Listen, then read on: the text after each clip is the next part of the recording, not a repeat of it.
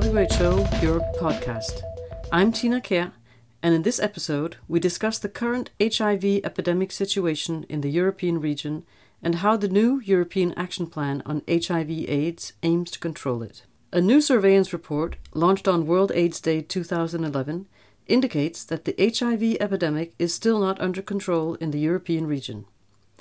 Data from 51 out of WHO's 53 member states in the region show that more than 118,000 cases of HIV were newly diagnosed in Europe in 2010.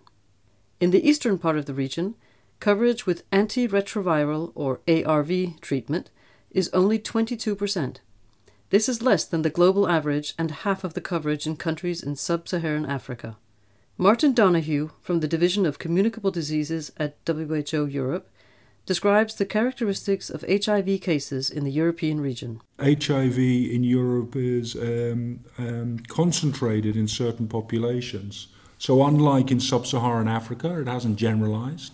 It remains concentrated in what we call especially vulnerable or key risk populations. And primarily these are the injecting drug users and their sexual partners, men who have sex with men, sex workers, prisoners, and migrants. So the interventions we're proposing are primarily aimed at these populations.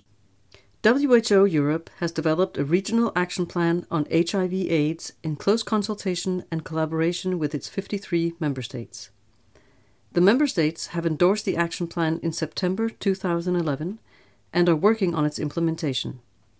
It calls for action to be stepped up, stronger political commitment, increased investment, and in a comprehensive response to HIV and related health issues, with an emphasis on strong partnerships, particularly with civil society. The WHO country office in Azerbaijan, for example, is working closely with the Ministry of Health and NGOs to achieve better prevention, treatment and care for those at high risk and people who are already infected. Dr. Javahir Suleymanova, HIV coordinator in the WHO country office in Baku, talks about WHO's collaboration with the Republican AIDS Center responsible for the HIV/AIDS program. At the moment, ARV treatment and prevention are providing only in Baku City in Republican AIDS Center.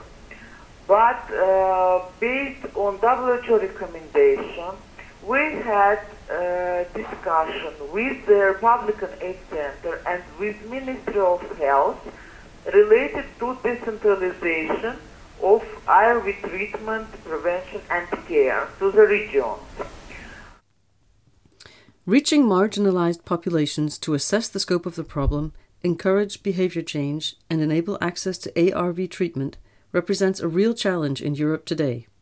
But working hand in hand with local NGOs and civil society has proven to be a great success in Azerbaijan.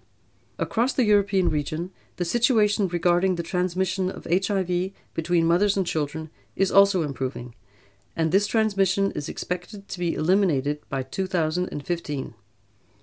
Martin Donoghue says he is hopeful of the impact of the action plan. I also believe over 5 years we can increase access to antiretroviral therapy, and we'd very much like to see 80% of everyone who needs antiretroviral therapy getting it in the European region. Some countries are going to have a long way to go on that one.